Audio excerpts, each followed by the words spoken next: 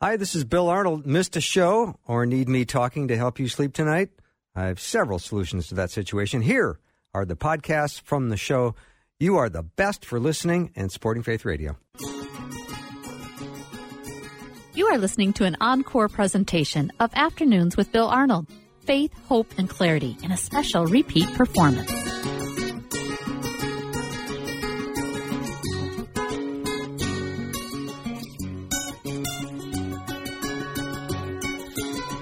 And a warm welcome to Afternoons with me. I'm Bill Arnold, and your battle that you're fighting is real. But trust me, Jesus has won the war, and I'm looking forward to talking to my friend and colleague Susie Larson the whole hour. She's written a new book called Strong in Battle, Why the Humble Will Prevail.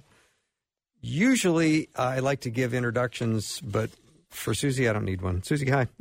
Hey, bud. How are you? Good. So good to be with you. You don't need to introduce me, and I don't need to tell people that you were snuggling with your blankie this morning. It's so good. I cannot believe you exposed buddies. me. I cannot believe you exposed me. I just love the picture of you. Coffee, blankie, book. Well, I had your book this morning, and I was reading it, and I was marking things up, and I had taking notes, and I had my coffee and my blankie, and it was fun. I can't believe I'm saying that. It was 5 o'clock in the morning, and what do? I leave my book and my notes on the couch next to my blankie. Yeah, well, I can't bring that to work. Much as I'd like to. Yeah. So anyway, I love the way this book is laid out. I think you've got some amazing, not only amazing content in here, but I think you've got some really great ways for this information to apply in a person's life. And we'll talk about that a little bit later. But I didn't get far in the book when I went, wow, this is already gripping. I'm in chapter 1, and you talked about trauma fear. And I would love for you to tell that story. Absolutely. Yeah, I opened the book with that story. And it was many years ago. I was out of state at a writer's conference, staying with a friend in the basement of her home. In the middle of the night, I woke up in sheer terror. I broke out into a sweat. My heart was beating. And I had this kind of like inner knowing that my son, my youngest son, wouldn't make it out of his 20s. He was going to die. And it was like, I can't even explain it to you. It was so visceral. It was so horrifying that I crawled out into bed on my face and I begged God for mercy. I prayed all night long. And what I call that is a trauma fear. And that's very different than a God-given warning. That was not a God-given warning. It was a trauma fear. And the truth of the matter is, in that particular season of his life, he'd been wandering from the faith that we raised him in. And a few weeks earlier, I was sort of rehearsing all the what ifs. So I had opened the door to fear. And here's the thing is, the enemy is a legalist. And if he finds opening, he is going to take it. And he sure did. And if you kind of give him a little opening to any kind of fear or anxiety, worry that you don't resolve, that you sort of let linger, the enemy finds that as a legal opening. And when the time is right for him and wrong for you, he'll attack you. And there are times where, especially if you're prone to fear, that you can be experience that kind of irrational fears. And that was definitely one of those. And that idea, my son lived out of his 20s and he's in his 30s and he's doing awesome. But I circle back around to say, how do you know the difference between a trauma fear and a God-given warning? Well, a trauma fear really pokes at these unhealed, unresolved areas in your soul, and it really tells you can't trust God. And what the enemy tries to do, especially if you've not sorted through past fears, past hardships, if you haven't reconciled those with the love of God and the promises of God, what he will do is take those painful memories and project them into a worst-case scenario, a future that God's not in, and try to get you to borrow that trouble, to try to imagine a future that God's not in. But if you're in Christ, no such scenario exists. There is no future moment that God's not in. So that trauma fear gets you into such a state of panic, I can't trust God. Where the God-given warning, you might have a dream. You might have kind of just a sense, a caution. It's really a sense in your heart that I have to trust God. I can't go on my own. I can't do the autopilot thing. I must trust God. And those God-given warnings, what they do is give you kind of a sobriety of spirit, a caution, and alertness. So these are two different things, and I think it's really important when you're in battle to discern the difference between them. And Susie, you woke up in the middle of the night, and this was so real to you, wasn't it? Oh, so real. I mean, visceral. I felt it in my skin. Wow. Mm-hmm. I have a tendency of doing, and I hate to admit this, but I do what I call awfulizing, where I will create a scenario in the future, which may or may not ever happen, and I'll decide all the things that could go wrong and all the things that would be very difficult and challenging, and then I'll insert it into my brain as if it's a done deal. And and then you start to react to it. Right? Yes, you do. Yeah, probably exactly what your trauma fear was. Yeah. Yeah. The enemy wants to get us to live in reaction to our fears. And that's why it's so important to be discerning some of these things that, this is why I'm big on kind of inner healing and wholeness, because those things that are lingering, the enemy has had a long time to study us. And if we don't resolve those things in light of eternity, of God's love and his promises, they're kind of open doors where he will, when we're weak, when we're tired, when we're angry, hurt, stretched, overcommitted, those are the times when those kinds of awfulizings will kind of make their way into our soul and into our mind. Yeah. It's almost like when you accidentally set your alarm off in your car and it's a false alarm. Exactly. And you know how to get this thing to be quiet, but we do this often with God where we create false alarms. And God doesn't need to be a part of that because it's not a real alarm. It's something that we create. Yeah. And that's why it's so important to be really paying attention to the narratives that you're replaying in your mind because, absolutely. They lead to somewhere, right? Yeah. So, Susie, how do we look for wisdom in the midst of this kind of trauma, fear, warfare? Well, I would say, first of all, I want to just throw out to you, thanks to the publisher, we've got a handful of copies to give away. And if you want to be strong in battle, just so you know they're out there, and Bill can maybe tell you how to get those. This is when two radio hosts get together. I suddenly just took his job. That's my job. I know that's my job. So sorry. I don't know what, Anyway, I think it's really, really wise. In fact, I give a whole chapter to wisdom in the off season because a lot of people say you're either walking into a storm or a battle, walking through a storm, or coming out the other side. And wisdom in the off season, I think, is a really good way. And some questions, I kind of list 7 questions to ask yourself once you've come through the battle so you can know yourself better. But I think that really equips you for the next battle. If I can just walk through those, maybe that would be helpful. Yeah, is that okay? Yeah, absolutely. I also want to just talk about, of course, the application of how to use this book because you have a great preview in this. I'm just going to go through it real quick. It's the humble way, the plan to approach our battles. We should come with a humble, lowly spirit, right? Mm-hmm. And then, then discern the fiery arrows. We need to know and identify the lies and the harassment, right? Absolutely. A quick, just reminder that he draws near to the humble. He distances himself from the proud. And there's times when we get poked at, when the arrows are flying, it might poke at our ego, our pride. And the low door of humility is always the safest place for you, is to humble yourself before the Lord and to say, the enemy is a legalist. Lord, have I given him any right? Does he have any legal right to attack me? And as my friend said, if the Lord shows you something, humbly repent and then roar. And if he doesn't show you anything, just roar. But you've got to be willing to, I'm not saying every trial, every battle you face is your fault, but there are times that we give him access and we make light of maybe attitudes that usurp authority, bitterness, unforgiveness. And so I really suggest at the end of each chapter, when I'm talking about different kinds of battles, to start with the humility, to say, search me, O God, know my heart. Test me and know my anxious thoughts. Point out anything in me that offends you. Because there are times you're thinking, I don't know why the arrows are flying. And then suddenly he'll say, that lie you picked up when life let you down, or that person, you're still harboring bitterness against them. But I want to tell you, that's a question that you ask yourself. Ask the Lord for your battles. We don't want to be like Job's friends and tell other people, you know why you're going through this trial, don't you? You know what your problem is. And so that humble way is for you before the Lord.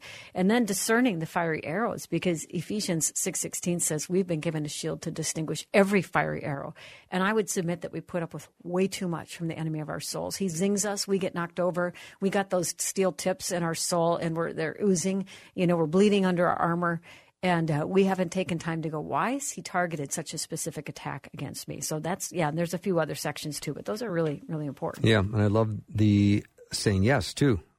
How important it is the sword is the way of telling the enemy, oh, yes, I will. Yep. The shield is, oh, no, you don't. And the sword is, oh, yes, I will. That's our weapon of offense. And just so we know how to stand. I mean, there's a reason God gave us the weapons of our warfare. And there's a way to walk them out so that we shore our lives up when the enemy comes in for the attack. Susie, you talk in your book that the enemy will always look for those areas in your life where there's some unhealed wounds or places where we feel sensitive or vulnerable.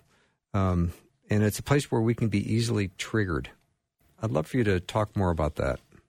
Yeah, again, I've touched on that a little bit ago, but that's just super important to discern places that sometimes we have shoved things down into the basement of our soul and put it on lockdown to say, this is a no-talk issue. I'm not going there again.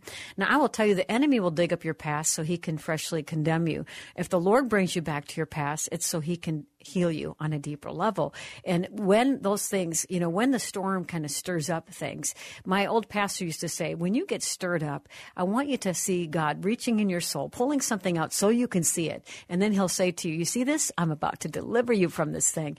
But what we don't like to do is to feel some of those triggers in those unhealed areas. So oftentimes we'll shove it deeper and we'll numb out in a way so we don't have to feel it. And that's the wrong approach, because if it's buried, if there's a lie that's still buried, it will continue to afflict you. So sometimes God allows an overplayed enemy attack to position us for freedom, and sometimes even to protect us from a worse attack. So if you're in the fire, under fire and in the battle, and it's stirring up some things that are kind of tugging at you that are familiar, again, I would just say, go get before the Lord to say, what in me needs to go? What are you trying to deliver me from? Because his intent always is to get you through the battle stronger than you were going in the battle. His intent is for the enemy to have less real estate, not more real estate. And that's why he does allow tests. He allows trials to refine us and to strengthen us so that we come through as overwhelming victors. That's what he's appointed us for. Yeah, such a great start. Susie Larson is my guest, as you probably already know. We're going to take a break, but we've got a handful of books to give away. Thanks to Susie and her publisher. Her new book is called Strong in Battle, Why the Humble Will Prevail. If you'd like to get in on that drawing, and I know you do, text the word book to 877-933-2484. Again, 877-933-2484. We're going to take a short break, and then I'll be back with Susie.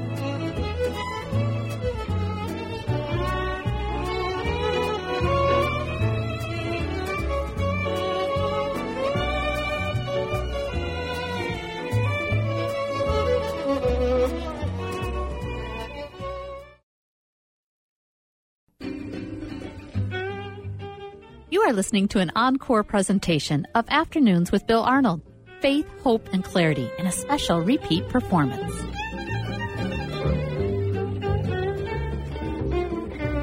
Oh, we all have battles.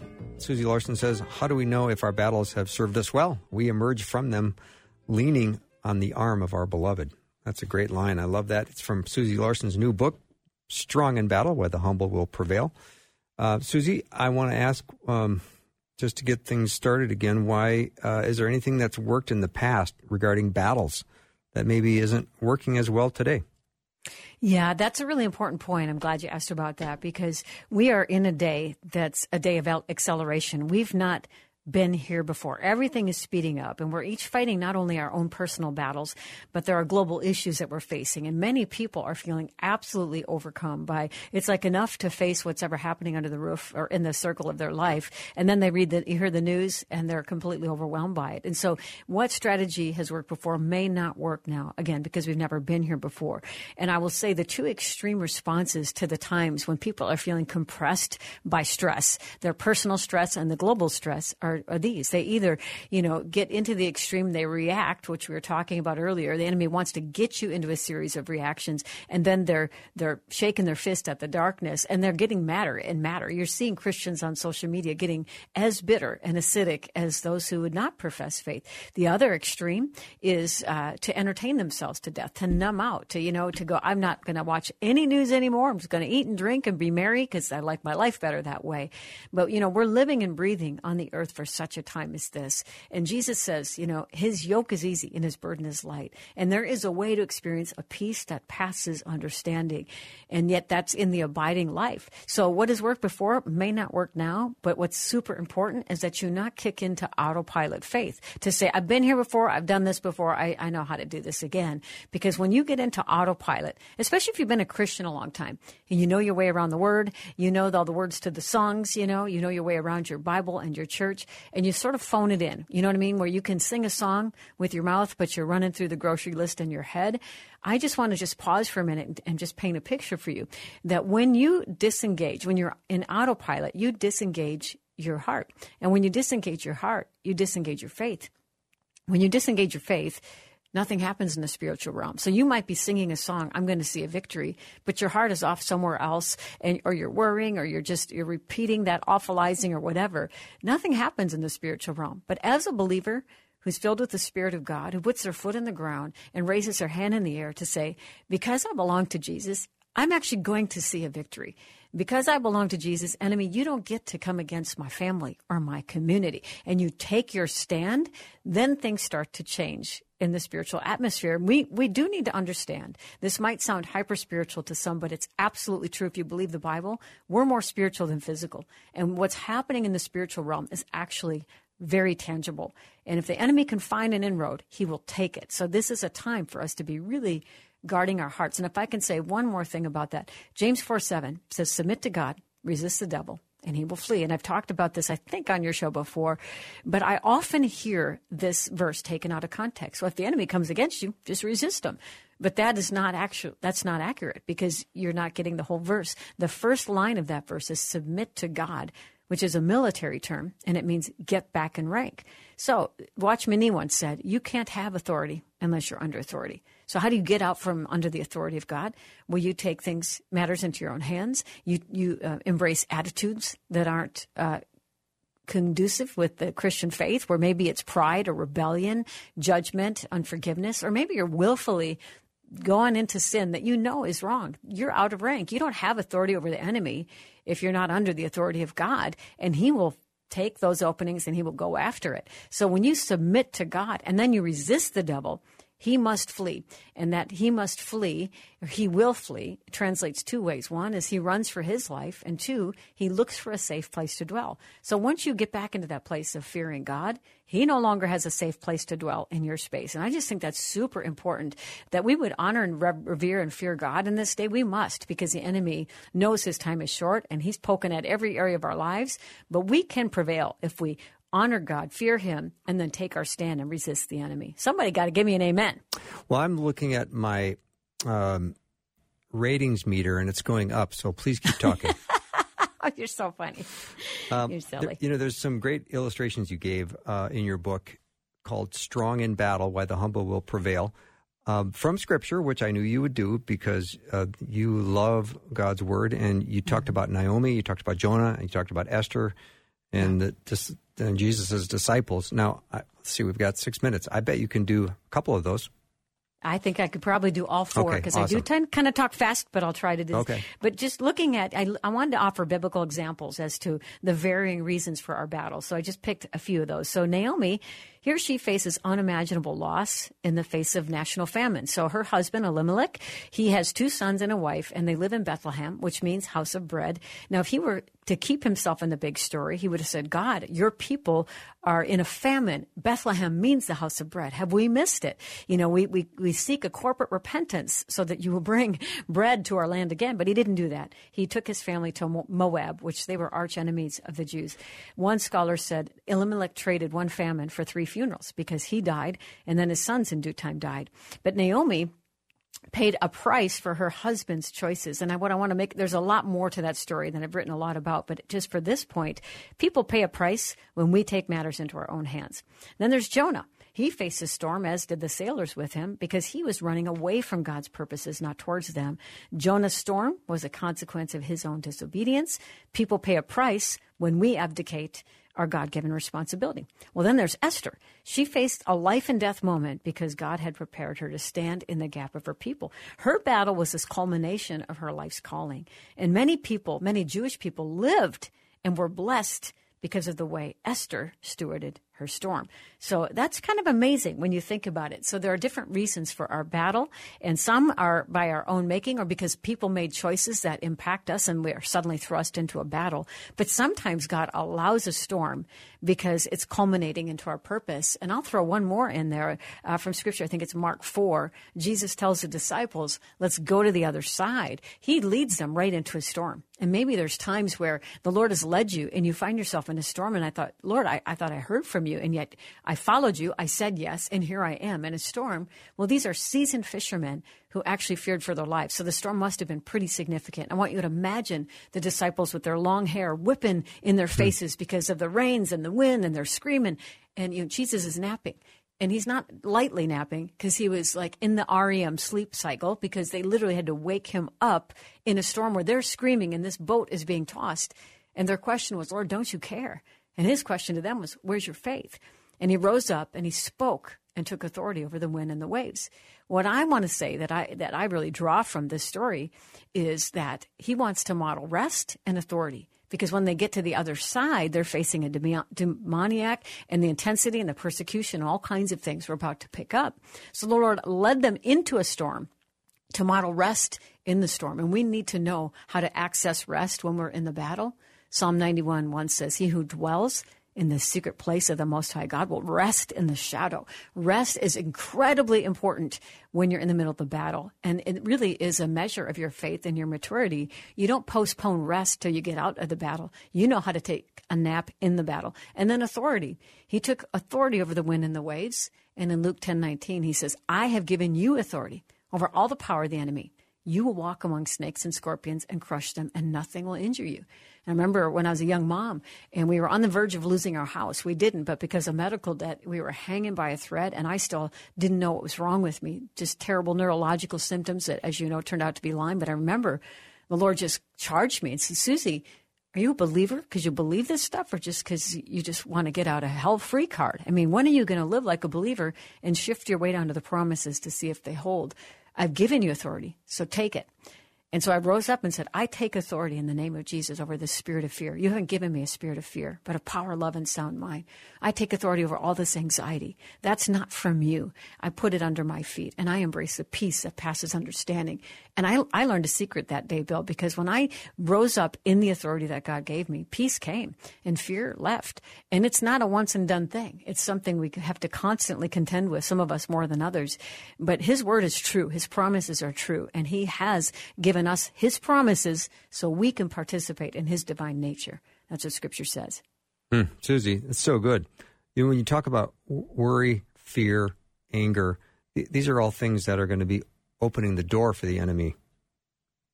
Absolutely. Yeah. And that's the thing is, you know, that when they say that in the latter days, the love of most will grow cold. Well, you know what? When love decreases, lawlessness increases. And if you think you've been offended before, I hate to say it, but we'll have lots of opportunities to be offended. So this is a day where we can't phone it in. We can't do what we've done before. We put on our armor every day. And a great measure, if we're prevailing in battle, is the measure of our love and our compassion. Are we getting more bitter, or we have sorrow over those who are lost? Because we win in the end. So we've got to live the way Jesus calls us to and the way he modeled it for us. Susie, I love it. We talk the rest of the hour about rest in the middle of the storms, because Amen. When you're not resting, you're more miserable than ever. Indeed. Yeah. And if he can get you worn down, he can get you to break down. No, I agree. And so this is not, again, once and done. It does matter how we navigate our battles. So true. And as you mentioned that quote, how do you know if your battle has served you well? If you come through with a deeper intimacy and appreciation of who God is. Yeah. Amen. That's great. Susie Larson is my guest. She's got a handful of books to give out. So if you want to get in on the drawing, text the word book to 877-933-2484. Again, 877-933-2484. Got a bunch of amens from listeners. And Amy said, Susie is such an inspiration to me, as she is all of us. We'll be right back.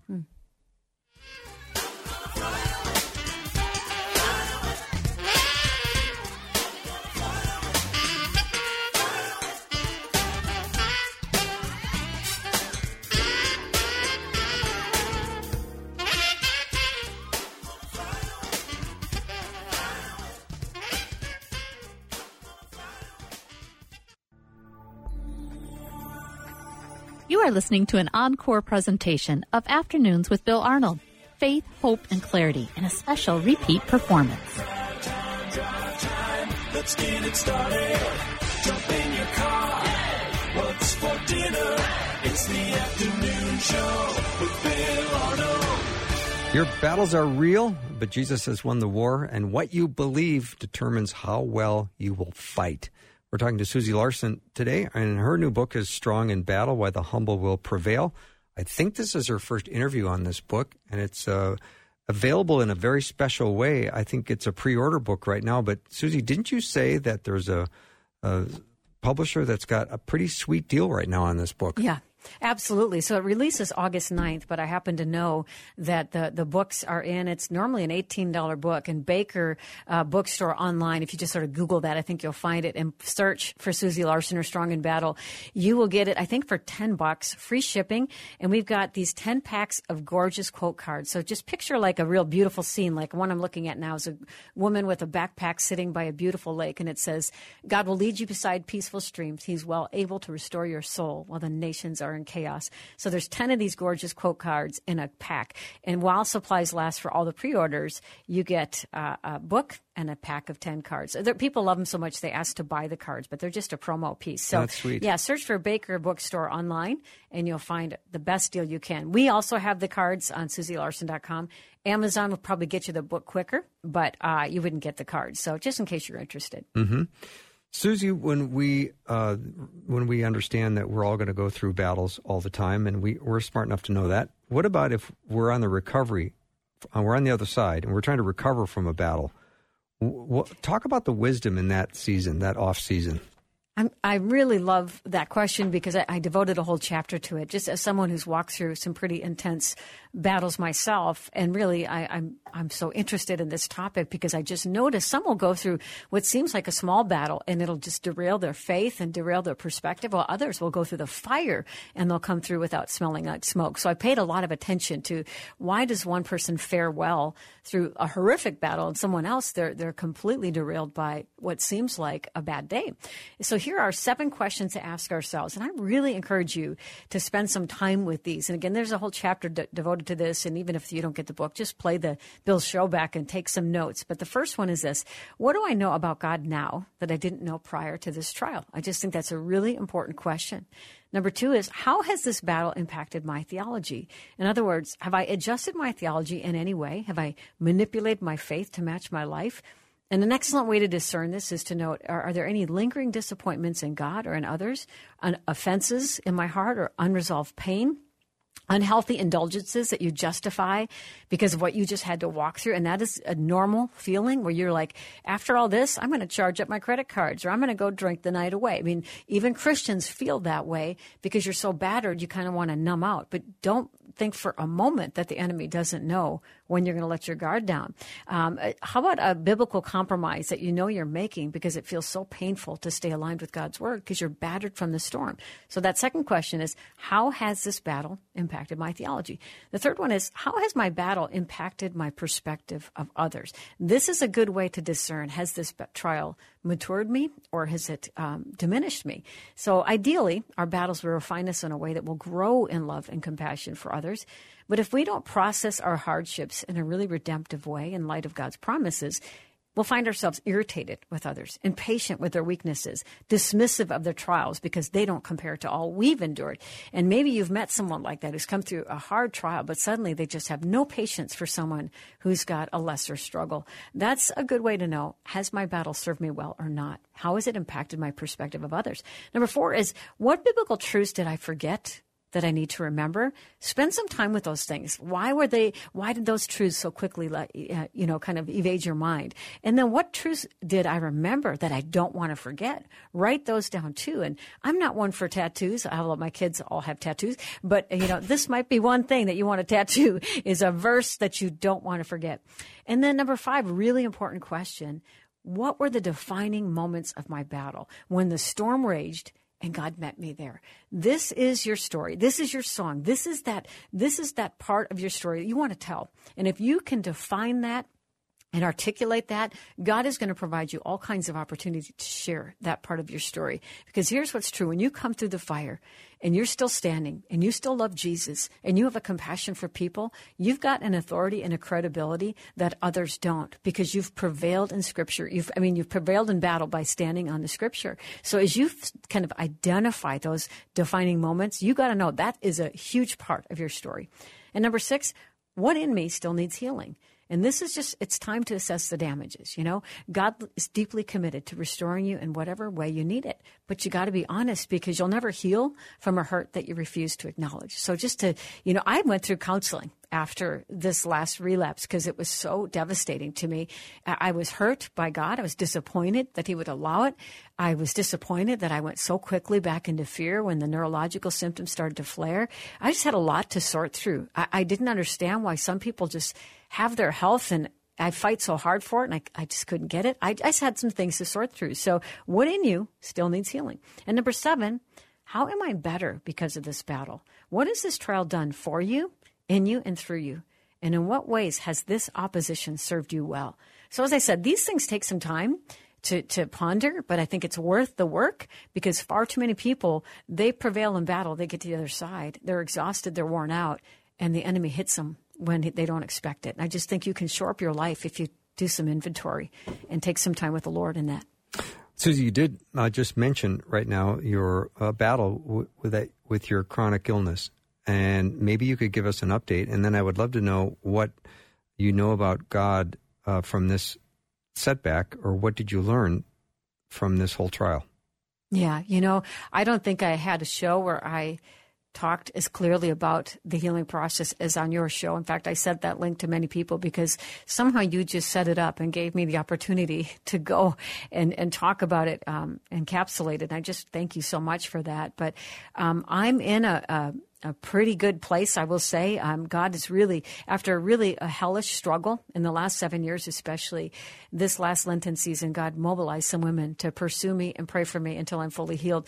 And the biggest thing that happened through some of those prayer meetings, and some of those women I pray with every Wednesday morning, was a significant inner healing that really got my body out of fight-flight. My body was stuck in fight-flight because of really the trauma and the mental exhaustion of navigating really scary symptoms. And since then, there's just been so much that's happened in my health, but my systems seem like they're kind of coming online and firing as they should. And then about 6 weeks ago, I went to Texas, flew to Texas for a 3-day, pretty significant oral surgery.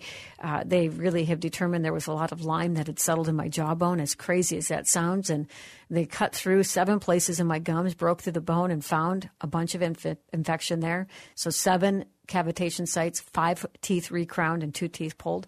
And that really did also impact symptoms. I'm still dealing with a few lingering effects of that oral surgery, but I'm telling you, I'm taking leaps and bounds forward, and I'm feeling my energy bounce back. But the biggest thing that came out for me was a couple of the women that prayed for me. One of them, she said that she and her husband just took inventory of my story. And I was wondering why they weren't getting to the prayer part. And they said, we need your whole story because we want to establish a pattern of theft. She says the enemy always has a pattern of theft in a person's life. And that's why inventory is so important. And I think inventory is hugely important when you look at relationships and stories and what's the fruit, what are the ways the enemy has consistently come against me. And the pattern of theft in my life, Bill, has been when I'm weakest, when I'm most vulnerable, when someone should be taking care of me is when the enemy was able to get in and steal from me, which put me into fight-flight and kept me in that place of bracing for impact. And one of the things that this friend just sort of drilled home to me over and over again is she said, goodness and mercy are what follow us as Christ followers. Goodness and mercy are what chase us. And if you don't have a constant holy expectation, even in battle, of the goodness and mercy of God, like what does God have up his sleeve? If you don't live with a holy expectancy around the goodness of God, something in you needs to be healed and or something is out of alignment in your thinking. And I am coming into a season, even like now, I'm dealing with a few physical things that are kind of a bummer. I have so much joy, and I'm so convinced of God's goodness. And I wasn't fully before. I loved him. I worshiped him. But I was always bleeding under my armor because I was struggling so much in the health stuff. And it was like I'd see him move in all these other areas of my life, but it was crickets in the area that really meant the most to me.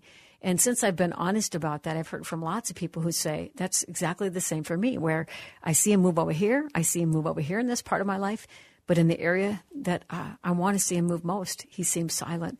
And in those places of silence, we interpret that as absence. And it's those places where we have to go. You know what? He's present. He's an ever help in times of trouble, of ever present help. And my whole perspective on the goodness of God has been upgraded so significantly, which changes my joy like I can't even tell you. So I know in my knower that he's good and that his promises are true. And there's nothing he allows that he will not redeem. I could say that before, but there were parts of my story that didn't bear witness to that, but I can say it now, and I know it's true. Wow, that's amazing, Susie. I'm still stuck on this patterns of theft. Those are 3 strong words, and I almost wonder, is some of that our blind spots, or is it just some ways in which we are constantly being deceived over and over again by the enemy's attacks because the enemy knows they work? Wow, that's a great way to phrase it. You know, what I've understood, and even what I've learned from my friend, is that he goes after us when we're children. You know, I've said this for years, that he sees your potential as a child long before you ever do. And his threat against you is very connected to your threat against him. So all you got to do is look back in your childhood when you first felt you weren't enough. You know, it can be something as simple as a teacher making a diminishing comment, or a classmate saying something, or a time when even maybe you have good parents, but they were too busy in a moment when you needed them. And he will do whatever he can do to amplify the lie, amplify the injury, so you draw a wrong conclusion about who you are and who God is. And so I would say go back there and start looking. And yes, I think if we don't, that's why I say if you don't resolve some of the hurts and uproot some of the lies, if those are just left unchallenged in your system, those are the inroads that the enemy will take every time. And this is why there are times God allows an overplayed enemy attack, so he can position you for freedom. He is intent on your freedom. He came to destroy the works of the devil.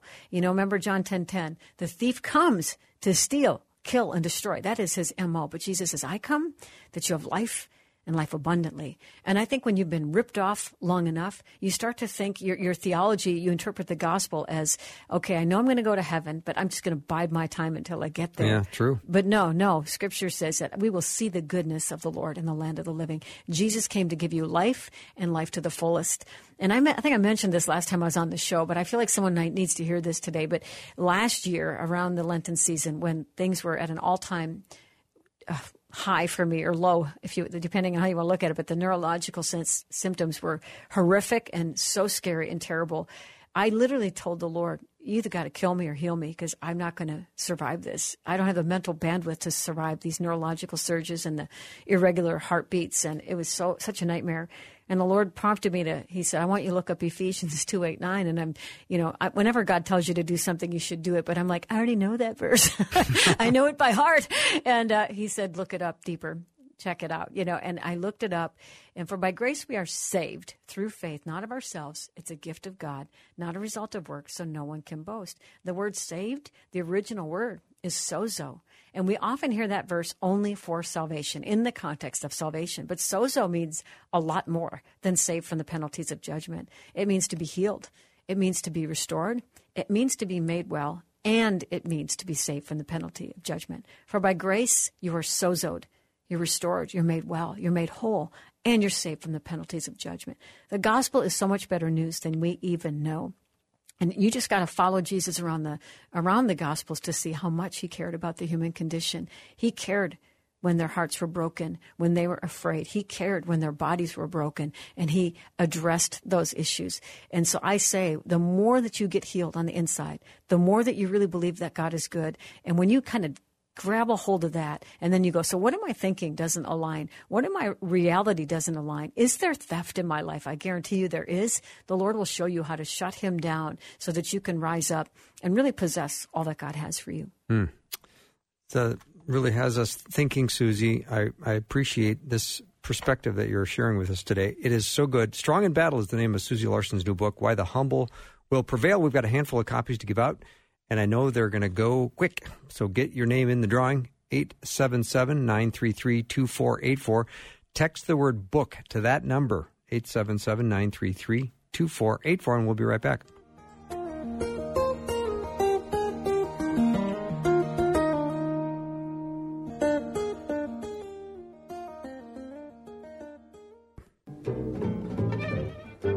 You are listening to an encore presentation of Afternoons with Bill Arnold.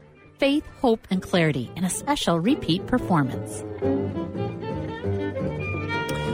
Your battle is real, and Susie Larson's new book has a lot of practical battle strategies, and you will arise victorious with a stronger sense of who you are and what you possess through Jesus Christ. So fear not. You're on the winning side.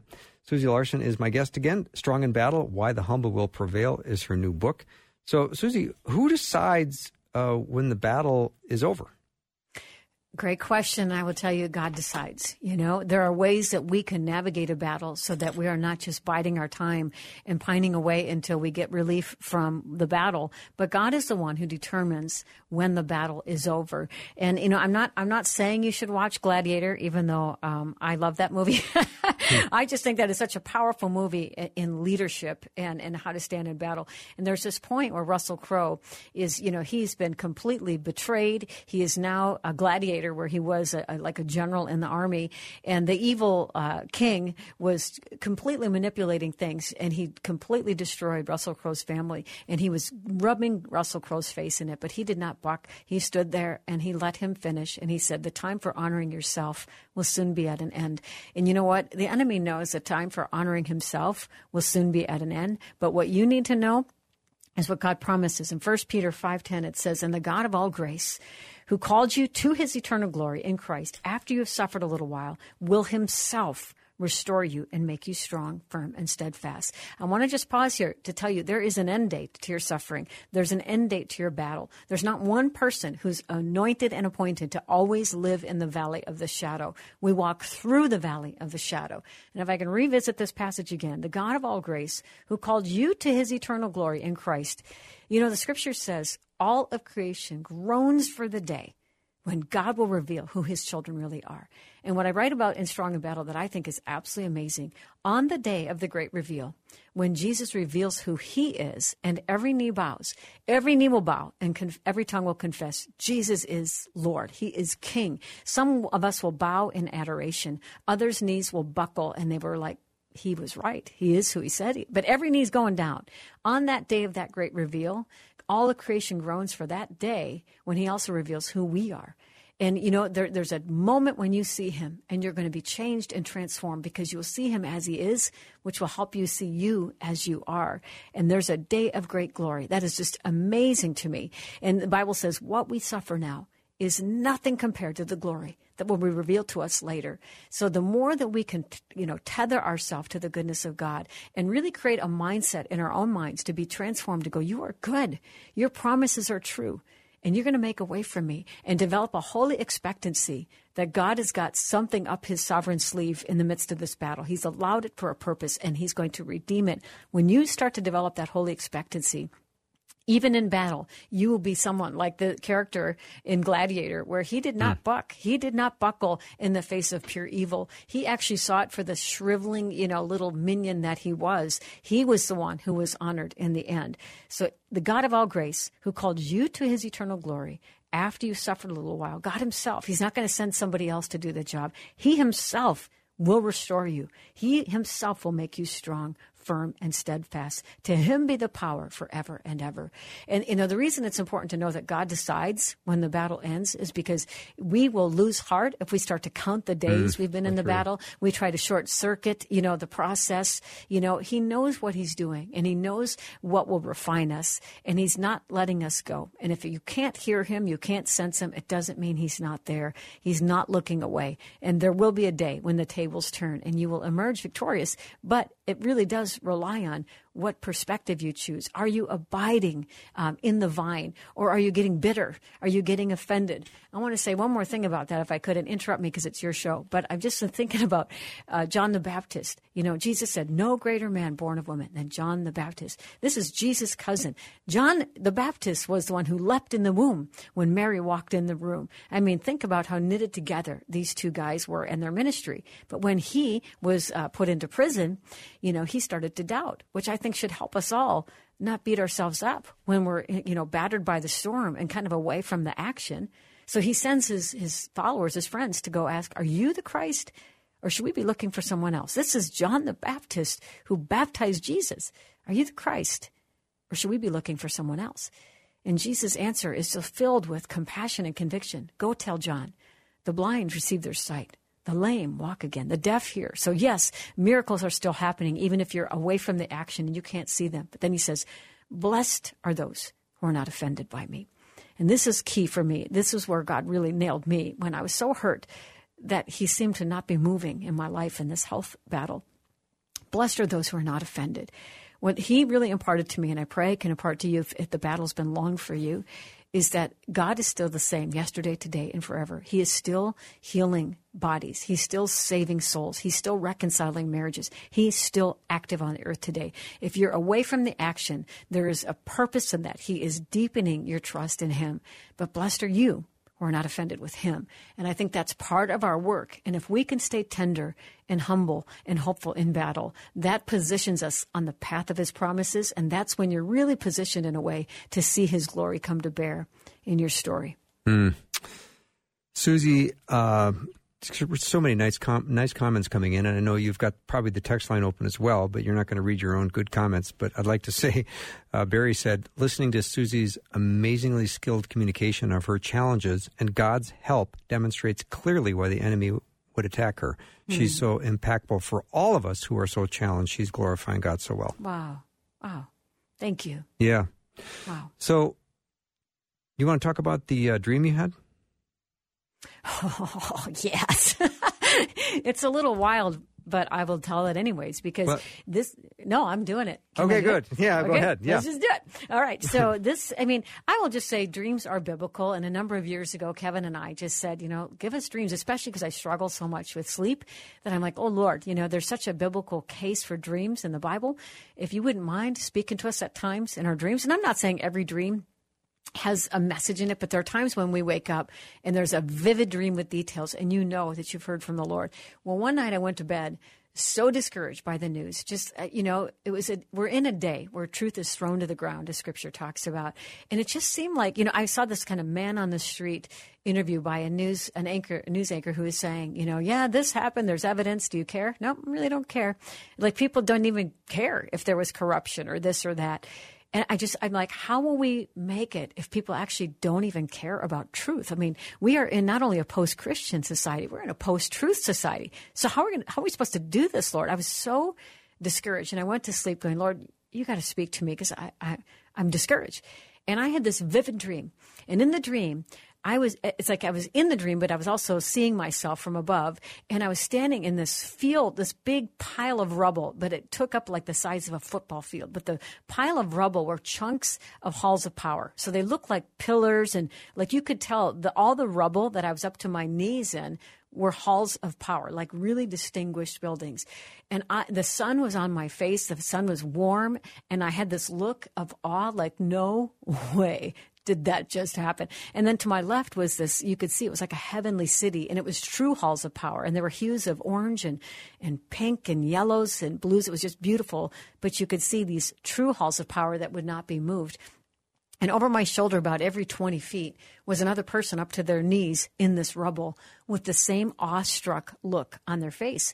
And in my dream, I knew this was corruption that was dismantled and into a pile of rubble. And all of us were intercessors. And I knew in the dream that our prayers were making a difference. And I literally sat up when I woke up from that dream, so infused with energy.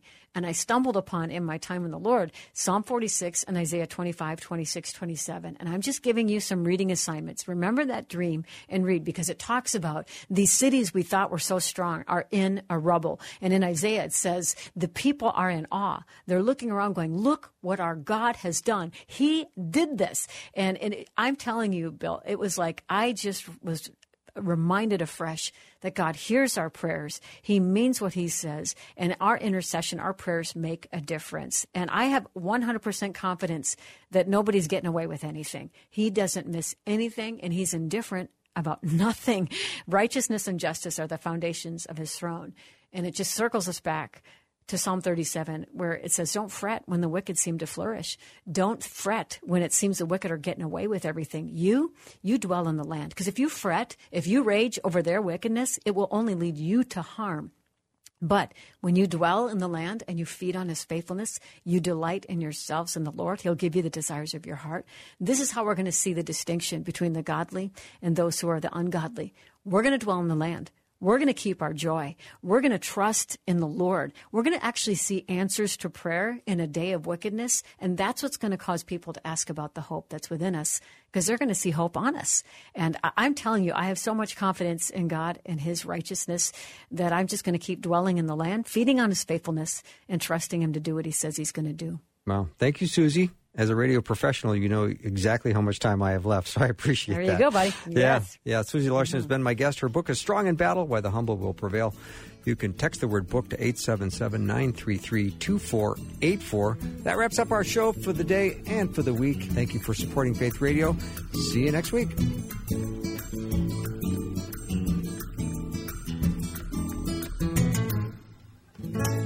Thanks for listening. Programming like this is made available through your support. Information available at myfaithradio.com.